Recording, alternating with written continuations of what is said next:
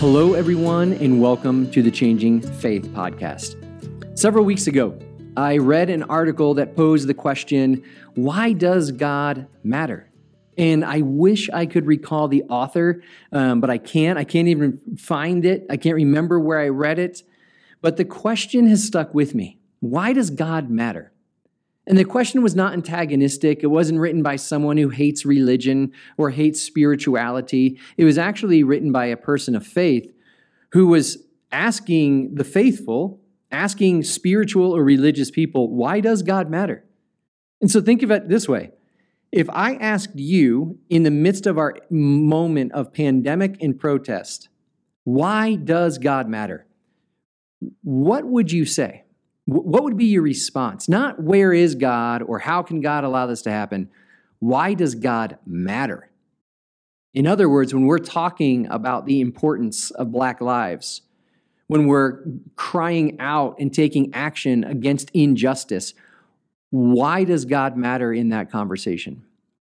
When we're talking about the pandemic and we're talking about people being quarantined and emotional and spiritual health and self-care, why does God matter in that conversation? This is what I want to think about together today. Because in our current moment with the pandemic and the protests and the riots and everything else, why does God matter? Now, on top of this question that I've been kind of ruminating on, several episodes ago, or maybe it was just two, I don't recall, my friend Colby Martin was with us on the podcast talking about his new book, The Shift. And by the way, shout outs to Colby. If you have not bought the book, I would highly encourage you to purchase The Shift by Colby Martin. He has a chapter in it that we discussed about God.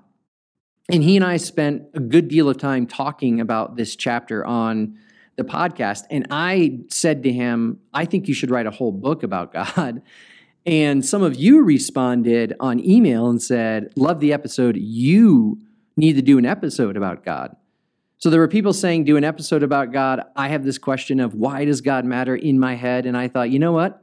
Let's just put it all together and talk about this. Now, I recognize that there are some who may be listening who just when you hear the word God, there's something about that word, you just can't do it anymore. For whatever reason, there's multiple reasons. Maybe that it's just loaded with too much meaning that in some sense in your world has become meaningless. Maybe it carries all kinds of baggage. Maybe it's connected to a faith tradition that has wounded you. Whatever it is, you hear the word God and you just want to change the channel, or I guess in this case it would be listen to a different podcast, because something in your mind, you can't do this word anymore. And so as much as I'm able to, I know several people who feel this way. I understand as much as I am able. And part of the reason I want to talk about God is because in some ways, and in many ways actually, this word has taken on so many different meanings and ideas and concepts and images and pictures that may not be helpful. And maybe if we talk about the divine, if we talk about God, then we'll arrive at something that can be more helpful and maybe even more faithful. Now, you also might be in a place as you're listening where you think this question, why does God matter, is pointless. You don't need to ask, what do you mean, why does God matter? Everything about God matters in this situation. Or you might hear this idea of like, hey, let's explore this idea of God. And it might be like, what do you mean? We know who God is, and we can talk about God. Why do we need to do this? You might actually think this whole podcast episode is unnecessary. And wherever you are between those two places, you can't do the word God, or you think the question does not need to be asked. I want to say this. Part of my reason for talking about this today is I think it's always helpful for us to spend time considering together ideas, thoughts, beliefs, especially with regard to the divine, especially with regard to God. Because if we ever get to a place where we stop talking about something, what that suggests is that it's not important to us, that it's not valuable to us. But if something is important, it's something that we always want to stop, think about, course correct if necessary, learn more, grow in our understanding of it. And that's what my hope is today, is that we would deepen our understanding together, even just a little bit, and ultimately not answer the question for you, why does God matter, but leave you with a way of wrestling with that question at a deeper level. So today, I want to first talk about the idea of the divine, and then a little bit about Jesus. Like, what do we do with Jesus and God? How does all of that work? How does Jesus fit into all of this, which is a kind of a funny way of saying it. And then I want to respond and give some thoughts on the idea of why God matters. So first then, the divine. If someone were to ask me, who is God? I can honestly say I would not be able to respond with precision. I don't actually know. At some level, it's like an agnosticism. I've told people before, I feel sometimes like a Christian agnostic, that I have a heart that longs to follow Jesus, but there's so much I don't know. And the longer I live, the more okay I am with not knowing. Now, by the way, I'm not being like clever here. I'm not being coy. I'm not going to come back later and be like, well, of course I know the answer. I genuinely don't. I've said from the platform of Denver Community Church on occasion, I don't know who or what God is fully. And for some people to hear a pastor say that, it can be a little unsettling. Like you're the person who's supposed to have all the answers. And let me just add, if you ever encounter a pastor who really believes that they have all the answers, run. Get out of there. That's usually called a cult, not a church. But I really don't know who or what God is fully. And here's why I say that. There's an interesting story in Exodus chapter 3. This is where we meet, the second time we meet, an individual named Moses. Moses being the greatest prophet from within the Jewish tradition. Moses, if you know the story, was born at a time where the king of Egypt said, we're going to kill all Hebrew babies who are born male because it's a way of population control, and the Hebrew people are reproducing too fast, and if they keep reproducing, they're going to outnumber the Egyptians, they're going to turn on us, and they're going to kill us. So let's just start killing babies. So they begin this program of infanticide, and Moses' mother gives birth to him, hides him for a few months, and eventually sends him down the river in a basket where he's discovered by Pharaoh's daughter, who takes him to be her own son. So Moses grows up in Pharaoh's household. Meanwhile, Pharaoh continues this program of infanticide, as far as we know, and continues to enslave the Hebrew people. Now, Moses grows up. He's out walking around one day, and he sees an Egyptian slave driver beating a Hebrew slave, and he loses his cool, strikes the slave driver, kills him, and then he goes on the run as a fugitive because he doesn't get away with his crime. He runs to the wilderness area, the desert area called Midian. It's there that he meets Jethro. He marries one of Jethro's daughters, and Jethro, his father-in-law, employs him as a shepherd. Moses is out tending sheep one day, and he sees this bush that is on fire, but the bush is not burning up. And so Moses says to himself, according to the text, I will go over and see this strange sight, why this bush burns but does not burn up. He walks over, and as he draws closer, this voice speaks out to him from the bush. Now, this is one of the things I love among many about the Bible, is it treats this whole thing going on like a pretty pedestrian, normal, everyday occurrence. There's a bush burning, it's not burning up. Moses is like, hey, I'll go over and see this. A voice calls out to Moses from the burning bush, and Moses' response is, here I am. Like, it's just this is what's happening. Well, we learn the voice in this absolutely supernatural moment is the voice of God. And he says, I am the God of your father, Abraham, Isaac, and Jacob. And the cry of my people has reached my ears, and I'm sending you back to Pharaoh to say, let my people go and worship me in the wilderness. And Moses begins to protest and resist a little bit. And one of the things he says to God, one of the early questions he says is, listen, if I go there and they ask, who sent you? What do I say? In other words, he's asking God, who are you? And God says God's name. I am who I am. Tell them I am who I am sent you. Now, in the English, the translation I am who I am seems pretty straightforward, but it's all over the place in Hebrew, and it's actually a difficult difficult understanding. People genuinely have wrestled over exactly what these words mean for centuries and centuries. Nahum Sarna, who's a Jewish scholar, says that the phrase, "I am who I am," indicates that the earliest recorded understanding of the divine name was a verb. The earliest recorded understanding of God's name was a verb. Not only that, but he goes on, he says the verb was derived from a stem of an earlier verb meaning to be. So then he says, so the name of God, the earliest recorded understanding of the divine name, expresses the quality of absolute being, the eternal, unchanging, dynamic presence, which means God's name is a verb. Now, here's why this is important. In the ancient world, names bestowed upon somebody their identity. Take, for example, Jacob. Jacob's name, Yaakov, in the Hebrew, it means liar or deceiver, or literally one who grasps the heel.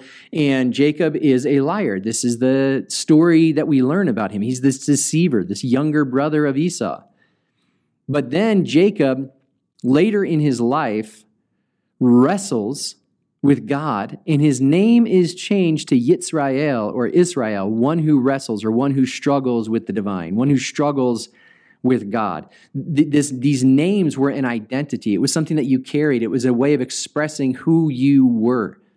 So God's name, his identity, this expression of who God is, well, it expresses the quality of absolute being, the eternal, unchanging, dynamic presence. This is what Moses hears about God, which means, well, it means it doesn't clear things up. It means it muddies things. It means it makes things more mysterious. It means it makes things harder to understand.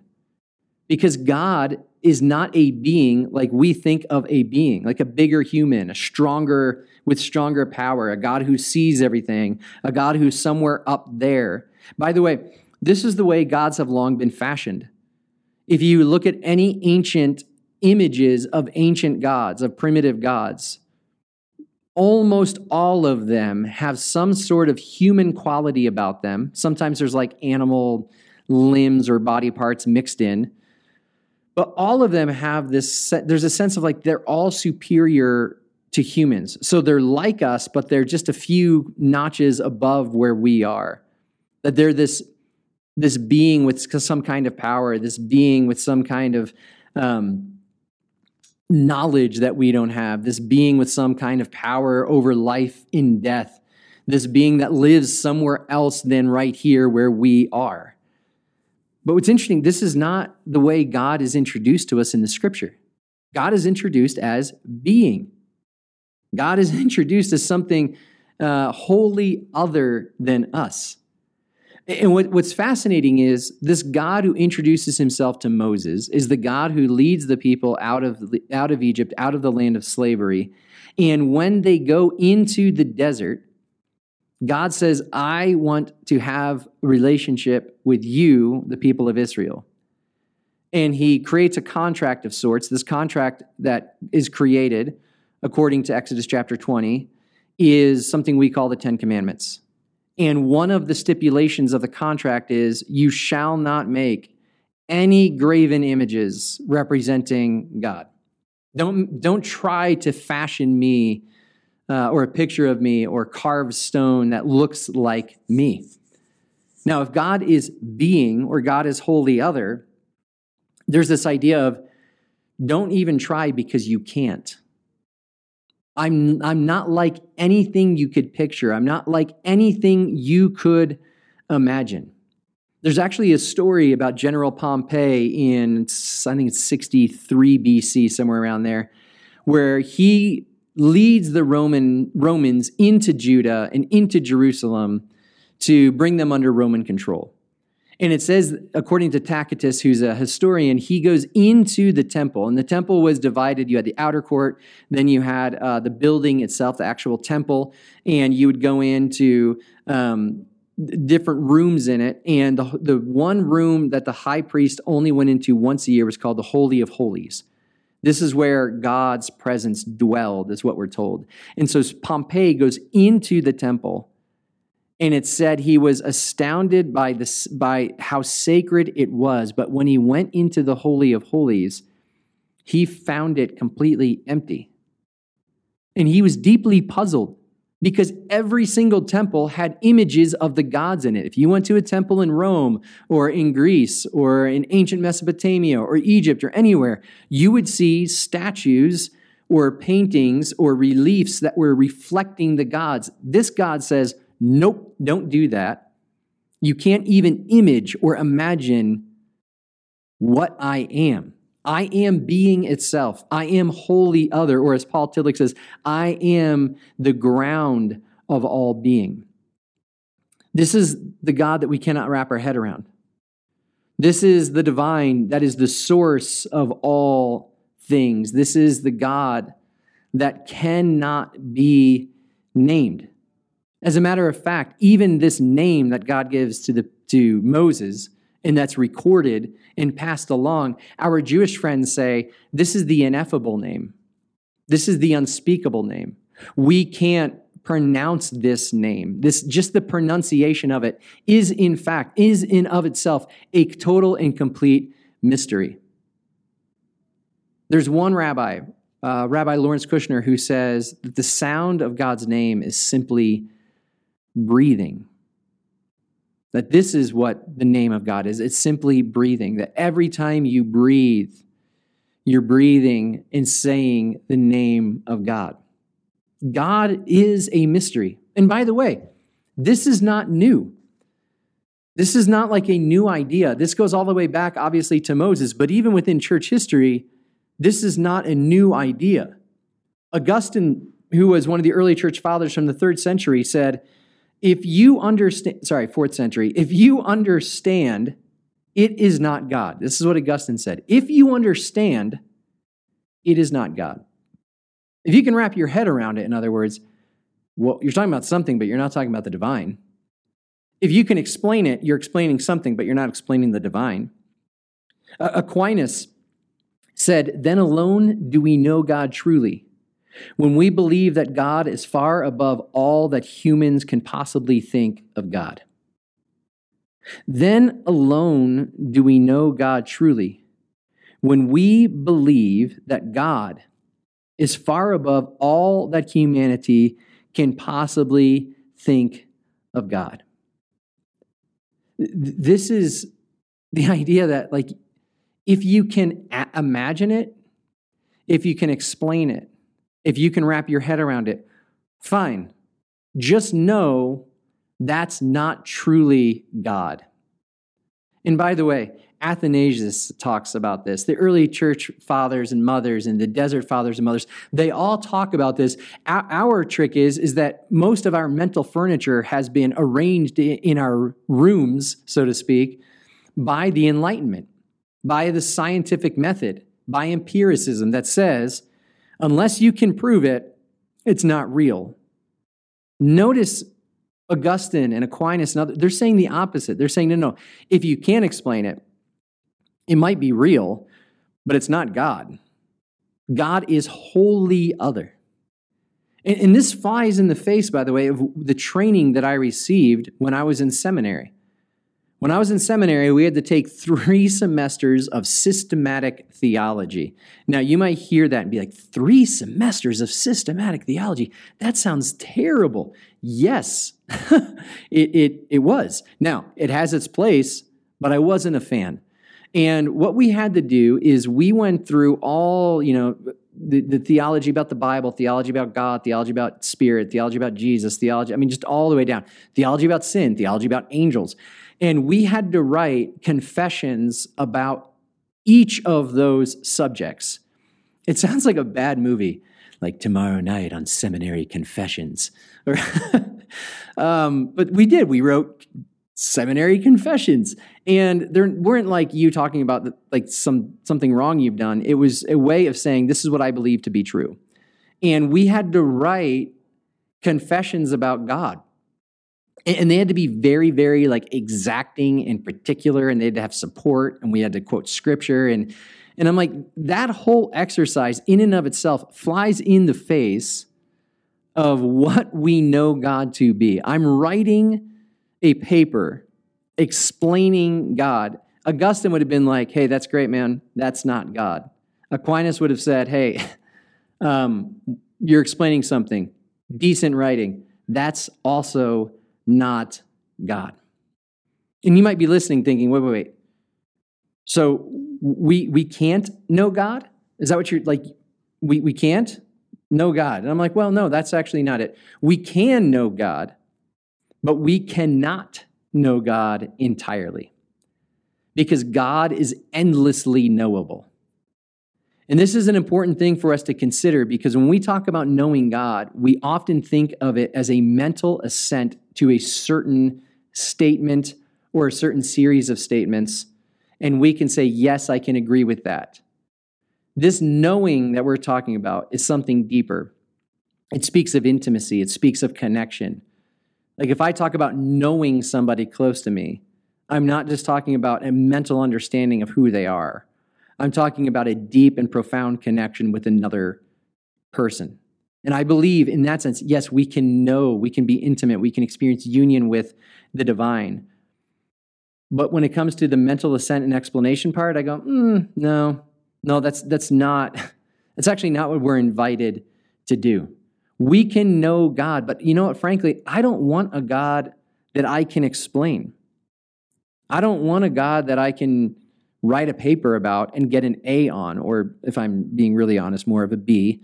But I don't want that kind of God. And actually, I would say, I don't think any of us really do. We don't even want this in our human relationships. I mean, if you think about times that you've spent with different people, if you've ever gone out on a date, let's say, and 20 minutes into the date, you think to yourself, oh my goodness, I have already plumbed the depths of this person that I'm sitting across the table with. I've learned everything there is to know about them. And something in you is like, this person is not very interesting, at least to me. Nothing in you wants to say after, like, hey, yeah, let's do this again next week. But the same cannot be said when you meet somebody and they seem to have endless depth. We seem to be drawn to that. I think about my wife. We've been married, it'll be 21 years in September. Our marriage will be old enough to drink. And there's still things I'm learning about her. And in learning these things about her, as different things, as I see them, I realize there's even more to learn. And it's the gift that keeps giving, because every time I learn something new or we encounter something together or new parts of our relationship unfold before us, I'm also learning things about myself. We are drawn to this kind of depth. We even talk about people like this being intriguing. How much more than the divine? Do we really just want static propositional statements about a supreme being sitting in a gold throne with a long white beard somewhere out there? I don't know that we want that. But so much of the way we talk about God and think about God, and even the attributes we apply to God, picture God as some sort of supreme being out there. And here's what I'm learning all of the time. God is a mystery. God is not so comprehensible and expressible as so many of us want to believe and as so many would want us to believe. And I find a great deal of comfort in that, because I don't want a God that I can wrap my head around. I don't want a God that I can easily explain. I want a God that can be endlessly explored and endlessly known. I want a God with whom I can have union in depth. This is the God that we're introduced to in the Bible. This is the God that was spoken of constantly before the age of the Enlightenment. It's not a God you can prove, and if you can prove it, to paraphrase Augustine, it's not God. If you can explain it, it's not God. If you can understand it, it's not God. So when we talk about God, God is this mystery. And what we see throughout the pages of the text is all the ways this mystery continues to unfold in the midst of the human story. Now, you might think, so if the name of God speaks of who God is, And that name is unpronounceable or inexpressible. And if we can understand it or explain it, it's not God. Can we even speak of God? And I would say yes. Absolutely, I think we can speak of God. As a matter of fact, if we understand God as this endlessly knowable ground of being that is wholly other, then we'll never run out of ways of talking about God. And we see this, by the way, in the sacred text, which ought to be for us a source of wisdom. What we see in the sacred text is there's all sorts of ways people are expressing and talking about and thinking about this divine mystery. It doesn't shut us down in so much. Let me ask it this way. How much of our faith tradition has been about ending conversation? Somebody asks a question. There's a chapter, there's a verse, there's an explanation, next question. Another question, there's a chapter and a verse, next question. And it goes on like this. We come to the text and it closes things down. We talk about God and theology and it's a way of ending things. But if God becomes this expansive, divine mystery, well, now things open way, way up. And the conversation, even though it's been going on for thousands of years, is still just in its infancy. It's just getting started. This kind of invitation, this gives me great comfort. This excites me. This is something that I say, now that is something that I want to give my life to. And if you look in the text, you realize this is what's happening over and over. There's all different ways of talking about God. They're all pictures. They're all metaphors. They're aiming at something. They're trying to bring us somewhere, knowing no matter how complete the metaphor may feel, it'll never fully express the divine. God is a rock. God is a strong tower. God is a light. God is life. God is mother. God is father. God is lady wisdom. God is all of these images. Living water. Help us understand an aspect, but all of them are just slivers. And we're invited to consider that, to contemplate that. Not to end the conversation, but to open it up. It's a way of recognizing no one way of talking about God will ever serve to fully capture the divine mystery.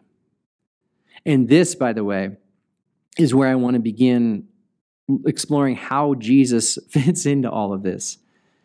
When we see the New Testament writers talking about Jesus, what we see them talking about is something far bigger than just the historical Jesus who was born, according to the gospel writers, in Bethlehem, in modern-day Palestine, and lived for roughly 33 years in that region of the world, who was crucified, buried, resurrected, and then ascended. There's the historical Jesus, who within the Christian tradition we understand to be fully God, fully human, to be a picture of the divine union. But the gospel writers and the writers of the New Testament say, yes, there's the historical Jesus, but within that historical Jesus is something, and there's a story that is so much bigger than him. This story stretches back to the moment the universe burst into existence. This story is told down to the smallest particles of existence in the universe. This story is told even into the largest parts of existence in our universe, through the stars and through the heavens. This story is expansive in its scope. John, in his gospel and in his first letter to the church, he talked about this being the Word. In the beginning was the Word. In the beginning was the Word, who was God and was with God in the beginning. He then later says, oh, and by the way, this Word is now put on flesh and bone, and it's Jesus. So Jesus is the Word of God.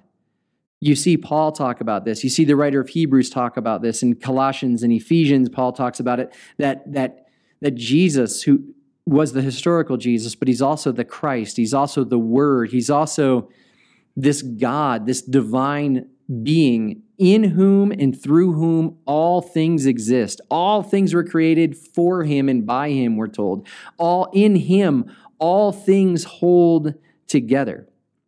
This idea that the writers are getting at is this expansive mystery that we refer to as the divine, that we refer to as God, is now located in a unique way in Jesus, in the historical Jesus, the one who lived for 33 years or so in Israel. And when John talks about this idea of it being the Word, well, for the Greek reader of John's Gospel, the word could mean like conversation, or it can mean like an account, like I'd like to have a word with you. But the deeper meaning, according to the Greek philosophers, is that the word, or logos as it would be in the Greek, that's the thing that gave shape and form and life to all things. It was that which gave shape and form to the cosmos and to humanity. They also said that the logos forms a bridge between man and the universe and the divine in one another. The way they expressed it is they said, the logos is the transcendent order binding humanity to the entire universe. Logos is that which permeated all things and held them together. So if you were a Greek thinker or a Roman and you picked up John's Gospel and you read in the beginning was Logos, you'd be like, well, yeah, of course. Because Logos gave shape and form to all things in the universe, including humanity. Logos is the bridge between man and the universe and the divine and one another. It's the transcendent order that binds humanity to the whole universe. It's that which permeates all things and holds them together. John says, right, okay, now you're getting it. That Logos, that word, that force, that energy, however you want to say it, that is present in flesh and bone, in the person of the historical Jesus.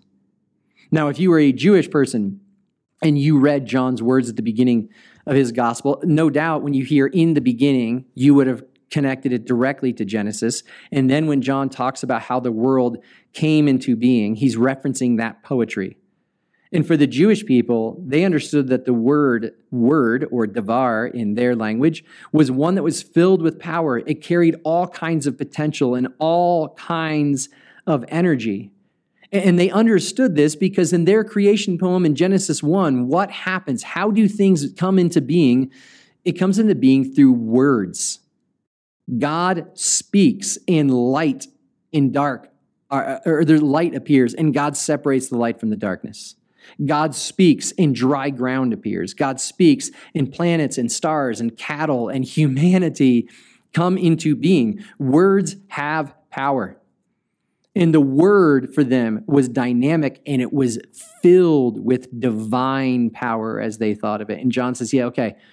So when you think about the word, davar, and you recognize that it has power, that it has the power to bring about this universe, that it is dynamic, that it's filled and dripping and soaking wet with divine power. Yes, okay, that is present in skin and bone in the historical Jesus. Because for them, or for both the Jewish thinker and the Greek thinker, this idea of word or logos or davar spoke of God's relationship to the universe. It spoke of how the divine sustained and held all things together. This is what John says is present in Jesus, which means Jesus is the face of this power, of this energy, of this word, of this life, of the God who is wholly other. That when we think of this, when we say, can I get to know this God?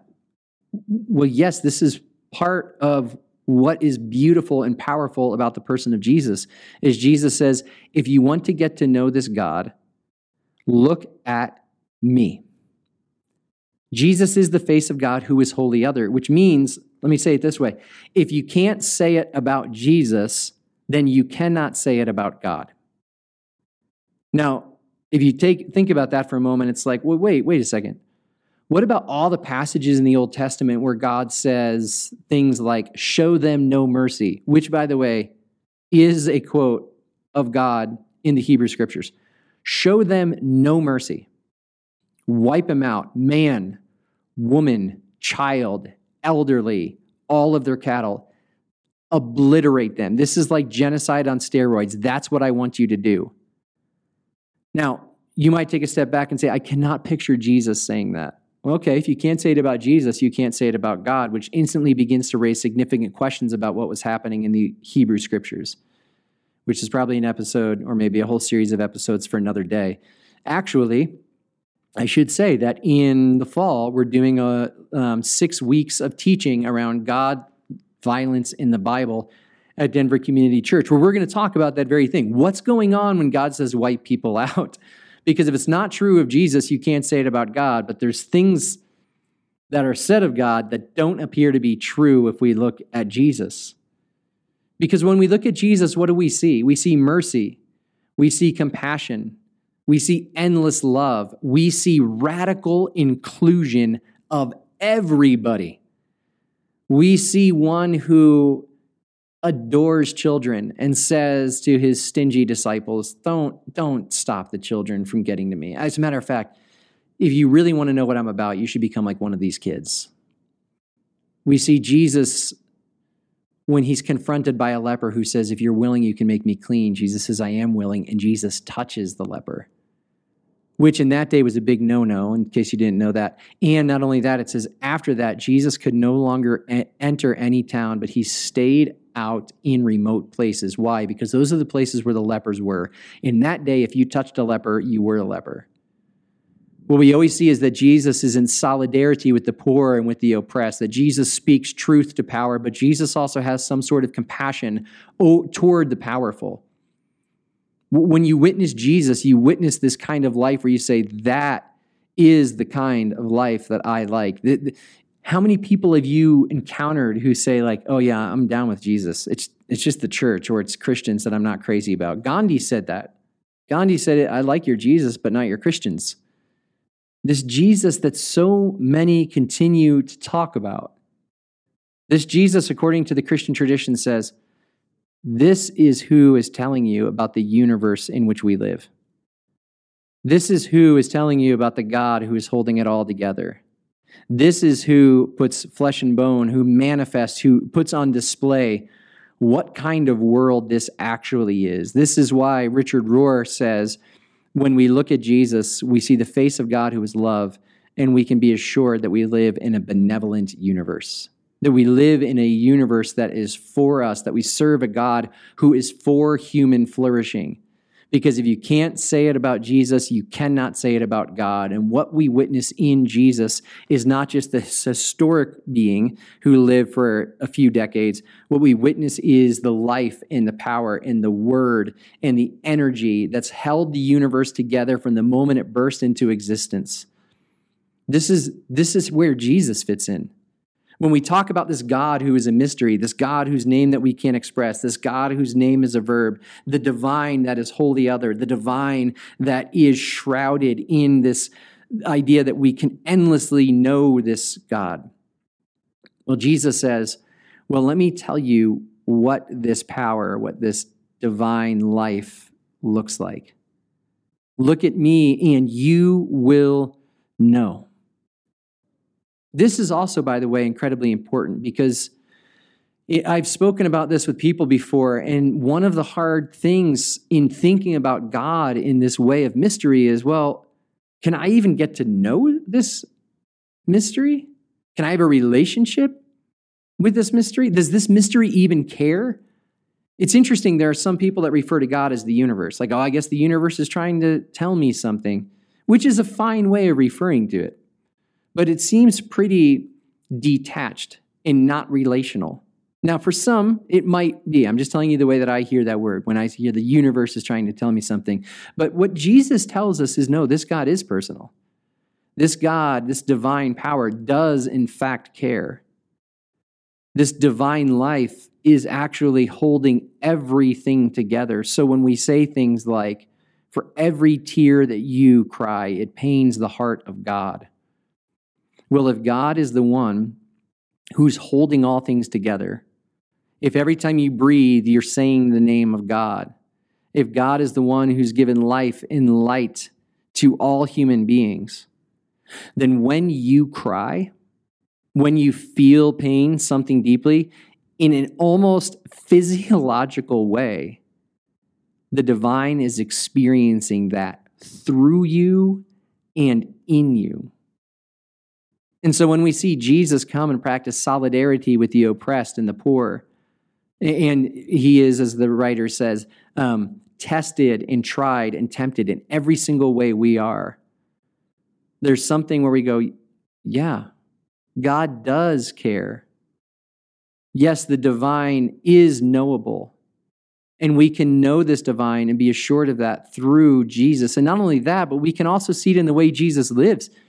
When Jesus prays, he refers to the divine as Abba, which means daddy. It's like a little kid throwing their arms around the neck of their father saying, daddy or dada. This is the intimate picture. And Jesus says, I want you to have my kind of life. And he even says, you're going to have my kind of life, but to a greater degree. This is why Peter says that we are all participants in the divine nature. It's a way of saying, listen, you can be by grace what Jesus is by nature. You can join the life and the flow of eternal self-giving love that exists between God, Jesus, and the Spirit. You can join in that. You can step into that. You can have the same union and depth of intimacy that we see in Jesus. This is where Jesus fits in.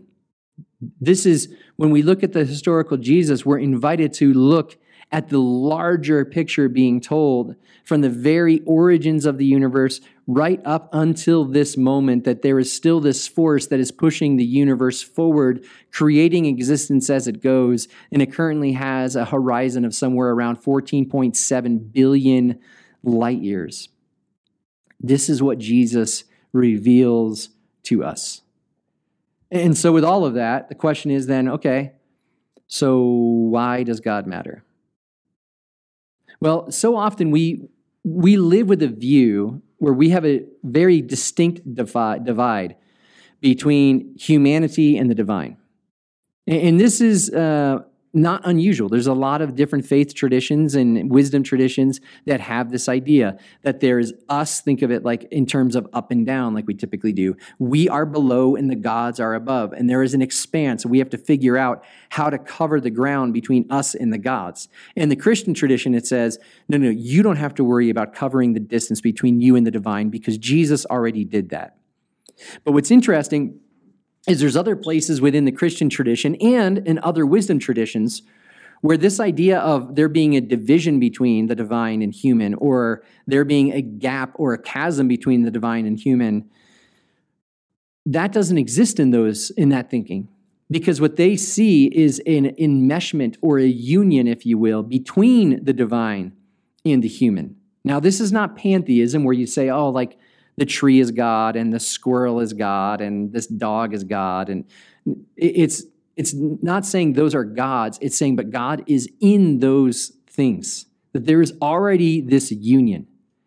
And what I find fascinating is throughout the text, we see hints of that rather consistently, that there is already a union with God. This is what we see in Jesus. I and the Father, Jesus says, are one. We have union. Jesus expresses this longing for us together to have this union with one another, but this union with one another comes through this union with the divine.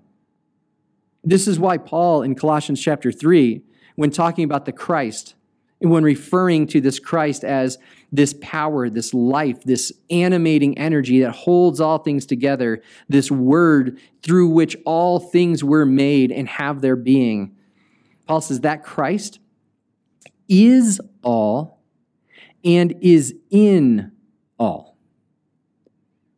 You see, what's suggested throughout is that we have union with the divine. That the breath in our lungs is the Spirit breathing us. That even our very bodies are held together by this power that is the loving power of the divine. Which means that if this power, this life, this light is all and is in all, well, it means that there's a connection that we have to all things. That there's a connection between all things. Remember what the Greek people said when they talked about this idea of word. They said the word gives shape and form and life to all things. The Word is the transcendent order binding humanity to the whole universe. The Word is that which permeates all things and holds them together. For the Jewish people, this idea of word was something that they said had power, had energy. It accomplishes God's work in the world. It brings about new worlds, and it can sustain the universe. And this power is all and is in all. Everything is permeated with the glory and the power of the divine. And so if this is the case, maybe this is why God matters. There's an interesting story that Jesus tells in Matthew chapter 25. It's commonly called the sheep and the goats. And Jesus says that someday, when the King of Glory with all of his angels is going to separate people into two categories, sheep and goats. Sheep will be those on his right. And he will say, "Come, enter into the kingdom prepared for you from the foundations of the world. Because I was hungry and you gave me something to eat. I was thirsty and you gave me something to drink.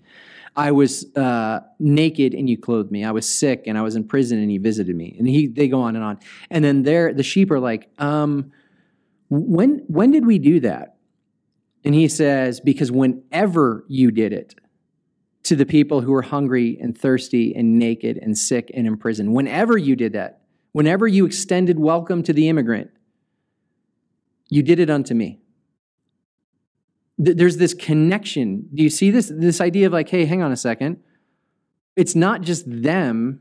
There's also this idea that Christ is all and is in all. So whatever you do to the marginalized, to the oppressed, to those who've been kicked to the curb, to the least of these, as Jesus says in his parable, you've done it unto me.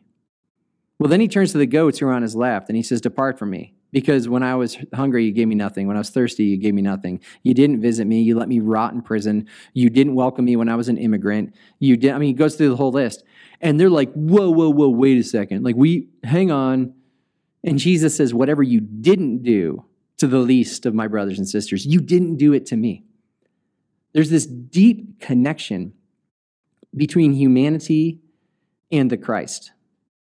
Christ is all and is in all. And by the way, Paul says this in the context of Colossians chapter 3, where he's pointing out that there's all kinds of ways that we find to divide, which is a common theme in a lot of his letters to the church. And he says in Colossians chapter 3, listen, there is no barbarian or Scythian or slave or free or circumcised or uncircumcised or Gentile or Jew. Like all of the ways you find the divide, none of that matters because Christ is all and is in all. In other words, there is a foundational connection that we all share, and it's found in this life and this power that holds all things together. It's found in this mystery that is endlessly knowable. That is our connection, which means when we say, why does God matter? Well, God matters because what we learn through the divine mystery is that there is no one that doesn't matter. There's no one that doesn't matter. Because all of us breathe the same breath, or I should say we are breathed by the same breath. That all of us have our source, our life, our very breath in the same life of God. That truly what happens to somebody else does in fact impact me. As Joseph Campbell used to say, thou art that, meaning you are them. This recognition that this is ultimately this deep-rooted connection that we have in God. And by the way, if you're interested in looking for God in other people, what we learn in the pattern of Jesus is go ahead and look to the margins. And in this moment that we're currently in, we ought not to look out for our own sake. We ought to look at the margins because it's there that we find the Christ. Now, this is one reason, but the beauty of this is what it means is that Christ is also in you. Christ is all and is in all, which means, why does God matter? Well, because the divine tells us you matter. I can't tell you the number of people that I meet with who choose to be vulnerable and share their story with me and are deeply, thoroughly convinced in their own minds they don't matter. They've picked up messages along the way. They have ideas about their worth, about the way that they look, about the way that they feel, about the way that they think. And there's just this rampant self-hatred that we've somehow tapped into. But what we learn from the divine is like, no. You matter. You matter. Your breath, your life, your existence, all of that is deeply, deeply sacred. Because we all flow from the same source. You flow from the same source as everybody else. That your life and your very breath is holy and sacred. And all of this matters, the fact that you matter and the fact that others matter and our connection to them, because so often we seek to be separate and superior. I don't know if you've noticed this, but like we want to do things that make us look a certain way better than whatever group we're comparing ourselves to, and separate and different from them because we don't want to ever be confused with them. But this no longer works. Because what God teaches us, what the divine presence, the ultimate being, as Sarna talks about, teaches us, is every single one of us are birthed from the same source. That every single particle in existence in the world at this moment is held together by the same source, and it's been birthed by the same source, which means everything is sacred. And so often we try to create divisions, whether it's sacred and secular, whether it's left or right, black or white, Republican or Democrat, whatever it is, those divisions don't work. They are simply creations that have been put up by human beings so that we can be separate and we can fancy ourselves superior. But they no longer work because everything is sacred. And I wonder, what would happen if we saw all things this way? I'm sitting in my office right now, and next to me are the only filing cabinets I have in my possession. There are two of them. One of my filing cabinets is filled with every sermon outline of every sermon I've ever preached. I haven't counted, but there's hundreds and hundreds, probably actually well over 1,000 now, sermons printed out in a file. I did this in imitation of my mentor, and I've never stopped. So I have all of those arranged by date and by whatever scripture text I preach from. I sound like a total geek right now. But the second filing cabinet, which is the one on the bottom, that one is filled with gifts from my kids. Now, I'm not talking about the stuff that they go to the store and buy me. I'm talking about the styrofoam plate that has yarn and construction paper glued to it. Now, let's think about this. If I told you, oh yeah, man, I have this styrofoam paper plate or styrofoam plate, and I really, really love it. It's really special to me. You'd be like, that's kind of weird. Really? Like, you're really into the styrofoam, huh? What would you say to me if I said that? I have a styrofoam plate and it means so much to me. However, if you were to walk into my office and I pulled open the drawer and I pulled out that styrofoam plate with the orange string and the construction paper, and I turned it around and showed you the name and the date, because every single time my kids would give me one of these gifts, a drawing that they did, a picture that they drew, some construction that I had no idea what it was, and I would just be like, that's so good, like a piece of paper with a toothpick in it, whatever it is, I would always write their name down, and I would write the date that they gave it to me. So if I said to you, I have this styrofoam plate and I really love it, you'd be like, that's really weird. If you walked in my office and I pulled out the styrofoam plate and said, hey, my daughter gave this to me when she was 3, and I still have it, and I love it, you'd be like, that's incredible that you kept that all these years. And the difference between those two things is the source from which the plate came. Because if there is a factory that is putting together 50 packs of styrofoam plates, and I pull one of those things out and talk about how sacred it is, you think this is the most bizarre thing I've ever seen. But when I pull this out of my drawer and say, this was given to me by my child who put it together with her little hands when she was 3 and gave it to me with beaming pride and joy and love, and I've kept it all of these years because every time I look at it, I'm reminded of those moments when they would give. All of that is about the source. and the sacredness of the plate that is in my bottom drawer of my filing cabinet right next to me makes all the difference. Why does God matter? Because God is the source of all things. How might we change the way we view people if we remember they are breathed by the same source that breathes all things?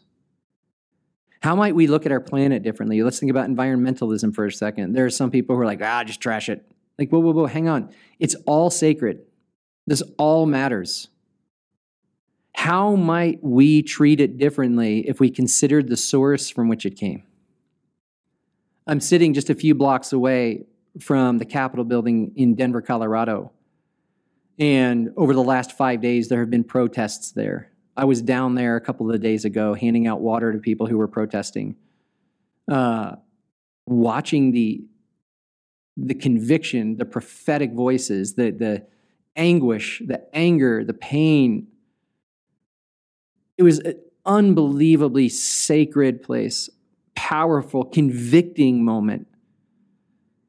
What would change if we began to realize we all come from the same source? We can't just roll our eyes and go, this is just what... No. What would change if we began to see all people like that? So for me, when people say, well, why does God matter? Well, the divine matters because the divine is the source of all things. And when we understand the source of something to be sacred, it informs whatever the something is that source created. And if the divine, if Christ is all and is in all, then everything, you and me, our enemies, people who are not like us, this world, this planet that we live in and on, all of that matters. All of that is sacred. Why does God matter? Because the God who is love says everything matters and everyone matters. And I think if we can learn to see with this lens of love that we see in Jesus and that we hear about the divine, what a different world would we live in? Not because necessarily the world changes, but we might actually learn to see the world differently. We might actually learn to see that the world is aflame with the divine presence. The wonderful Thomas Merton talks about a moment in which he had this ability to see this kind of vision. And this is what he writes, and I'll close with this.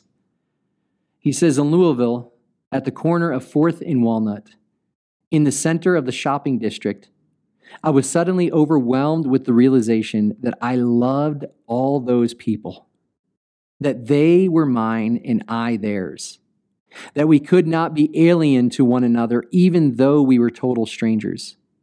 It was like waking from a dream of separateness, of spurious self-isolation in a special world, the world of renunciation and supposed holiness. This sense of liberation from an illusory difference was such a relief and such a joy to me that I almost laughed out loud. I have the immense joy of being man, a member of a race in which God himself became incarnate. As if the sorrows and stupidities of the human condition could overwhelm me, now I realize what we all are. And if only everybody could realize this.